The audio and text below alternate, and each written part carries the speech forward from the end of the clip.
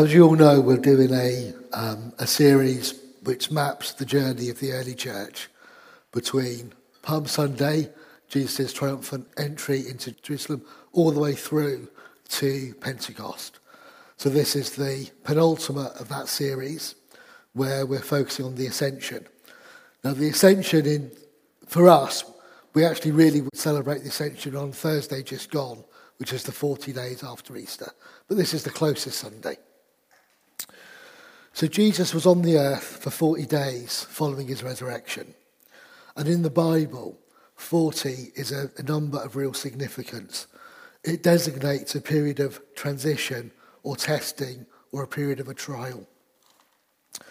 The rains flooded the earth for 40 days during Noah's time. Elijah went 40 days without food or water. Moses spent 40 days in the presence of God on Mount Sinai when he received the commandments. The Israelites wandered in the desert for 40 years. Ezekiel lay on his side for 40 days in a prophetic act.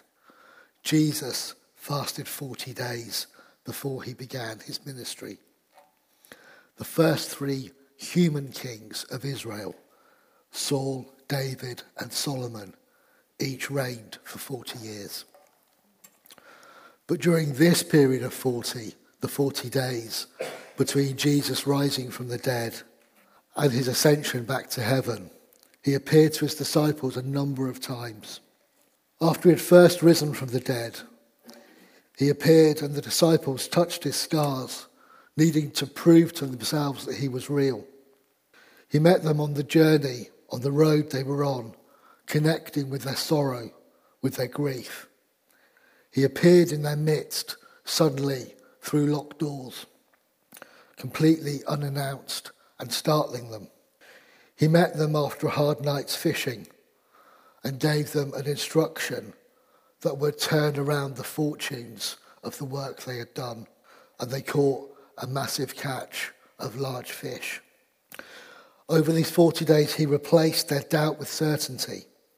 He removed the consequence of their denial. He replaced fear with faith. Jesus' appearance among them changed their relationship with him.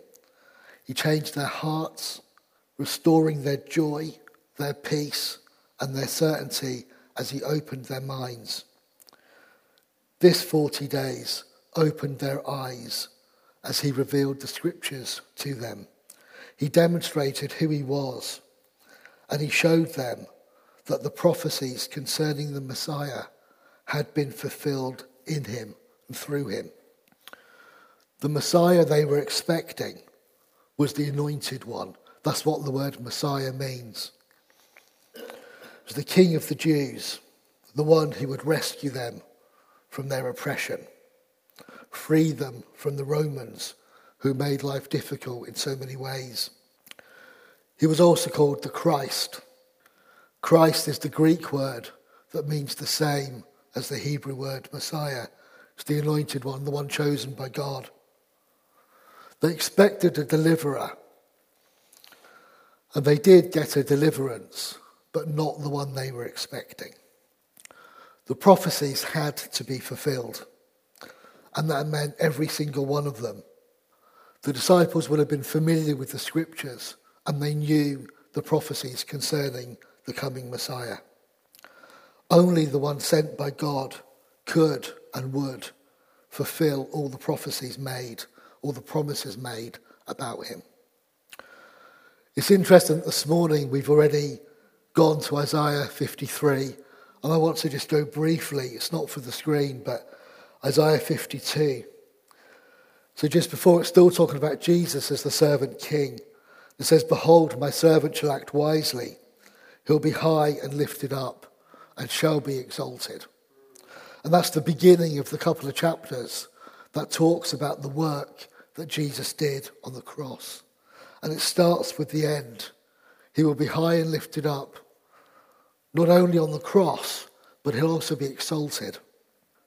This section also goes on to talk about how his appearance was marred, even beyond human semblance, describing how he took our sin, our sickness, everything that separates us from God, so we could be redeemed back to the Father through the Son.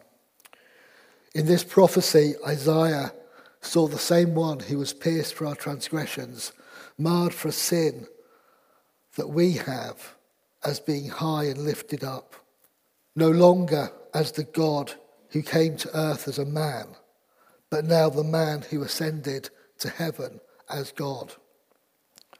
Earthly ministry fulfilled, the finished work of the cross completed by him taking his rightful place in heaven. Psalm 110, verse 1, which I think we have a slide for. The Lord, that is the Father, says to my Lord, that is the Son, sit at my right hand until I make your enemies a footstool for your feet. And that means completely subjugating them into complete submission. See, Jesus had to ascend so he could be seated at the right hand of the Father. If he didn't go back to heaven, how could that prophecy be fulfilled? How could he sit there at the right hand of God? There are two main passages that talk about the ascension of Jesus. So let's look first at the one in Luke. This is Luke chapter 24, from verse 49 through 53. And behold, I am sending you the promise of the Father upon you. But stay in the city until you're clothed with power from on high. And he led them out as far as Bethany, and he lifted up his hands and he blessed them. Now it came to pass while he blessed them that he was parted from them and carried up into heaven. And they worshipped him and returned to Jerusalem with great joy and were continually in the temple praising and blessing God. Now, there are four elements to this as I see it. Number one, there was a promise. I'm sending you the promise of my Father. And he later talks about it being clothing them with power. So there's a promise of God there. There's an instruction, number two, to stay in the city. They had to wait. 3, there was a blessing. Now, it doesn't tell us what the blessing was. It doesn't tell us the word spoken. It may have been a familiar blessing that we can find in what we now know as the Old Testament. Or it may have been personal to them. But either way, Jesus was in the act of blessing them. He had his hands lifted over them and he was blessing them as he was taken from them. It doesn't say that he rose to heaven. He didn't jump Superman style and start flying through the sky. He was taken from heaven. And we'll come back to that in a minute. And the fourth thing is a response. There was a response from the disciples. They worshipped him. The doubt, fear, uncertainty, they've all disappeared. They were filled with spontaneous worship as they witnessed this event. Once they returned to Jerusalem, they spent their time in the temple praising and blessing God. Their initial response was worship, filled with the awe of God, worshipping God for who he is. After a little reflection, and the event sunk in just a little bit, they praised God for what he had done. And they obeyed the instruction. They went back to Jerusalem. It's only a couple of miles down the road, but they went back as they'd been instructed to do, and they waited. To be in the middle of such an experience and wait takes courage, it takes faith, and it takes trust. Imagine you've just seen your friend, your teacher, taken up into heaven. Final prophecies about his earthly ministry are fulfilled. And what do? Go hire a stadium and tell everybody? No. You go and you wait. What do you say to people? Do you proclaim it to everybody? No. You've been told to wait. And sometimes when there's a revelation of God, the right response is to wait. From a position of faith and trust, sometimes we're asked to wait for the promise to be fulfilled. Let's look now at the account in Acts. It's also written by Luke, but it gives a different flavour. So from Acts 1, verses 9 to 11. And when they heard these things, as they were looking on, he was lifted up, and the cloud took him out of their sight. And while they were gazing into heaven as he went, behold, 2 men stood by them in white robes, and said, Men of Galilee, why do you stand there looking into heaven? This Jesus who was taken up from you into heaven will come in the same way as you saw him go into heaven. Hallelujah. Amen. He was taken up. This was passive on the part of Jesus. A cloud took him out of their sight. Now the Greek word used here for cloud is the same as the Hebrew word that's used in 2 Chronicles 5, verses 14. And I'm going to read 13 and 14 just to give the context. And it was the duty of the trumpeters and singers to make themselves heard in unison in praise and thanksgiving to the Lord. And when the song was raised with trumpets and cymbals and other musical instruments in praise to the Lord, for he is good, for his steadfast love endures forever. The house of the Lord was filled with a cloud, so that the priest could not stand to minister because of the cloud, for the glory of the Lord filled the house of God. Same word as is used about the cloud that took Jesus up to heaven. It's the Father, the presence of the Father, reaching down and pulling back his Son back to himself. It's very unlikely, although we're not given the full detail, it's very unlikely that it was a white, fluffy cloud that came and transported Jesus away. It's much more likely that it was a glory cloud, the glory of God, the presence of God.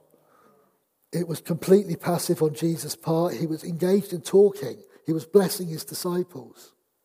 And the presence of God came and lifted him, took him back to heaven. We think about the disciples' response.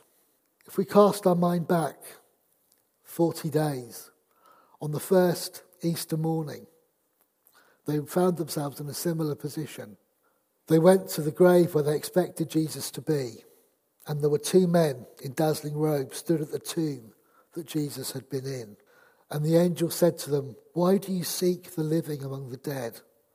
He's not here, he's risen. And that's in Luke 24, 4 and 5, if you want to look it up later. At that point, he had transitioned from dead to alive. He was risen. The angels appeared and they said, He's not here. You're looking in the wrong place. He's not in the tomb. When Jesus ascended, the disciples quite naturally, in the human sense, were looking up to the sky. You would, wouldn't you? Somebody's just, this glory cloud or whatever cloud comes and takes somebody up. You're going to be following. And the angels come and say, You're looking in the wrong place. He's going to come back this way, but he's not here. He's not in the sky. The whole age would pass by, is still passing by, between Jesus ascending and Jesus returning. And during that time, although this was unspoken by the angels, they did say he's coming back the same way. So they drew a link. He's ascending, and then he's going to come back the same way. And what happens in the meantime is they were told to wait for the outpouring of power. So in that interlude between him going to heaven and him coming back from heaven, there's an outpouring of power. Power comes, and more power, and more power, and more Holy Spirit, and more Holy Spirit, and more Holy Spirit. And the Holy Spirit keeps coming, keeps filling us up, keeps empowering us, all the way until the end of the age, until Jesus comes back. And he will come back in bodily form in the same way. If we have a look at Mark 16, verses 19 to 20. So then, after the Lord had spoken to them, he was received up into heaven, and he sat down at the right hand of God. And they went out and preached everywhere, the Lord working with them and confirming the word through the accompanying signs. Now this passage comes immediately after the Great Commission, as it's recorded in Mark, where he gives them the authority to heal the sick, to preach the gospel, to cast out demons. He gives them the authority. And following this, he's ascending. They then go out and they preach everywhere. By ascending to heaven, Jesus completed the finished work of the cross. Seated at the right hand of God, he was then able to give them the power by pouring out the Holy Spirit. He'd given them the authority. Then he was to give them the power, but that comes next week, for the early church at least. But they, of course, didn't know when it was coming. They just knew they had to wait for the promise to be fulfilled. It might have been the next day. It might have been the next year. They didn't know. They just knew they had to be obedient to the word of God and wait. Ephesians 4, verse 8, which is a quote of Psalm 68, verse 18, says, "Therefore, he says, when he ascended on high, he led captivity captive and gave gifts to men." Everything that holds men and women in bondage was dealt with at the cross. Everything. The ascended Messiah, triumphant over Satan, triumphant over every rebellious spirit that went with Satan out of heaven, was cast out with him out of heaven for thinking he was better than God. Every one of those is defeated. And the anointed one, the Messiah, the Christ, he becomes the giver of gifts to men. The one who would pour out the Holy Spirit and spiritual gifts to the church. I think it's really interesting that when Jesus ascended, he was in the act of delivering a blessing. And now that he's in heaven, what is he doing? He's delivering a blessing. He's continued that act that he was doing in the physical world. He was taken up to heaven, and he's still there praying for the church, hands extended over us, praying for us, blessing us. A promise was still to come for the early church in the first century, the Holy Spirit. But already they were filled with joy. They exalted God, praising him in the temple. For us, we know the promise. We already have the promise fulfilled. But they had that uncertainty still. But despite that, their hearts were filled with so much joy and so much praise that I imagine them running to the temples and praising God. They were so excited. Well, you would be, wouldn't you? See this glory cloud come and somebody just taken from you. Colossians 3, verse 1 and 3. If you're raised with Christ, seek those things which are above, where Christ is, seated at the right hand of God. And then verse 3, for you died and your life is hidden with Christ in God. We are hidden with Christ in God. Every aspect of our lives, every aspect of our surrendered lives, every aspect of our lives that is dead to ourselves is hidden in God. God has established his throne in the heavens, and his kingdom rules over all. And that's from Psalm 103. If we're hidden with Christ, we're co-heirs with him. We're given authority by him. We're able to approach boldly the throne room of God. We're able to access the heavenly realms where he is. If we're hidden with him, we are where he is. In Acts 7, and this isn't on the screen, when Stephen was martyred, there's a verse, Acts 7, 5 and 6, that says, 56, Behold, he says, Behold, I see the heavens opened, and the Son of Man standing at the right hand of God. So Jesus, he goes and he's seated at the right hand of God. But in that moment when Stephen was being stoned, it's like a football match. He's seated at the right hand of God. And he stands up. Come on, lad, you can do it. Stay with it. Keep your eyes on me. Stay focused on me. And that's when Jesus advocates for us. And he stands to his feet I believe at those points in our lives when we need that blessing the most, when we need that advocacy from the Son, he stands to his feet to cheerlead us, to encourage us. Say, come on, son, you can do it. The true King of the Jews, the Messiah, took his place on the throne of heaven 40 days after defeating what separated us from the Father, with the promise to pour out the Holy Spirit. He reigns not for 40 years like the first kings of the Jewish people, but he reigns forever. The risen, ascended King, reigning on high and pouring down his gifts on us to this day, and even to the end of the age, praying to the Father for us from a place of victory, with the promise as it was then of the Holy Spirit now being poured out on us. The blessing he was speaking when he was taken still being spoken over us today, reigning in majesty and giving freely to his people all the time until he comes again. May we always be receptive to his promise, obedient to his instruction, and ready to walk in his power. In his name, the risen, ascended, glorified, magnified King Jesus. Amen.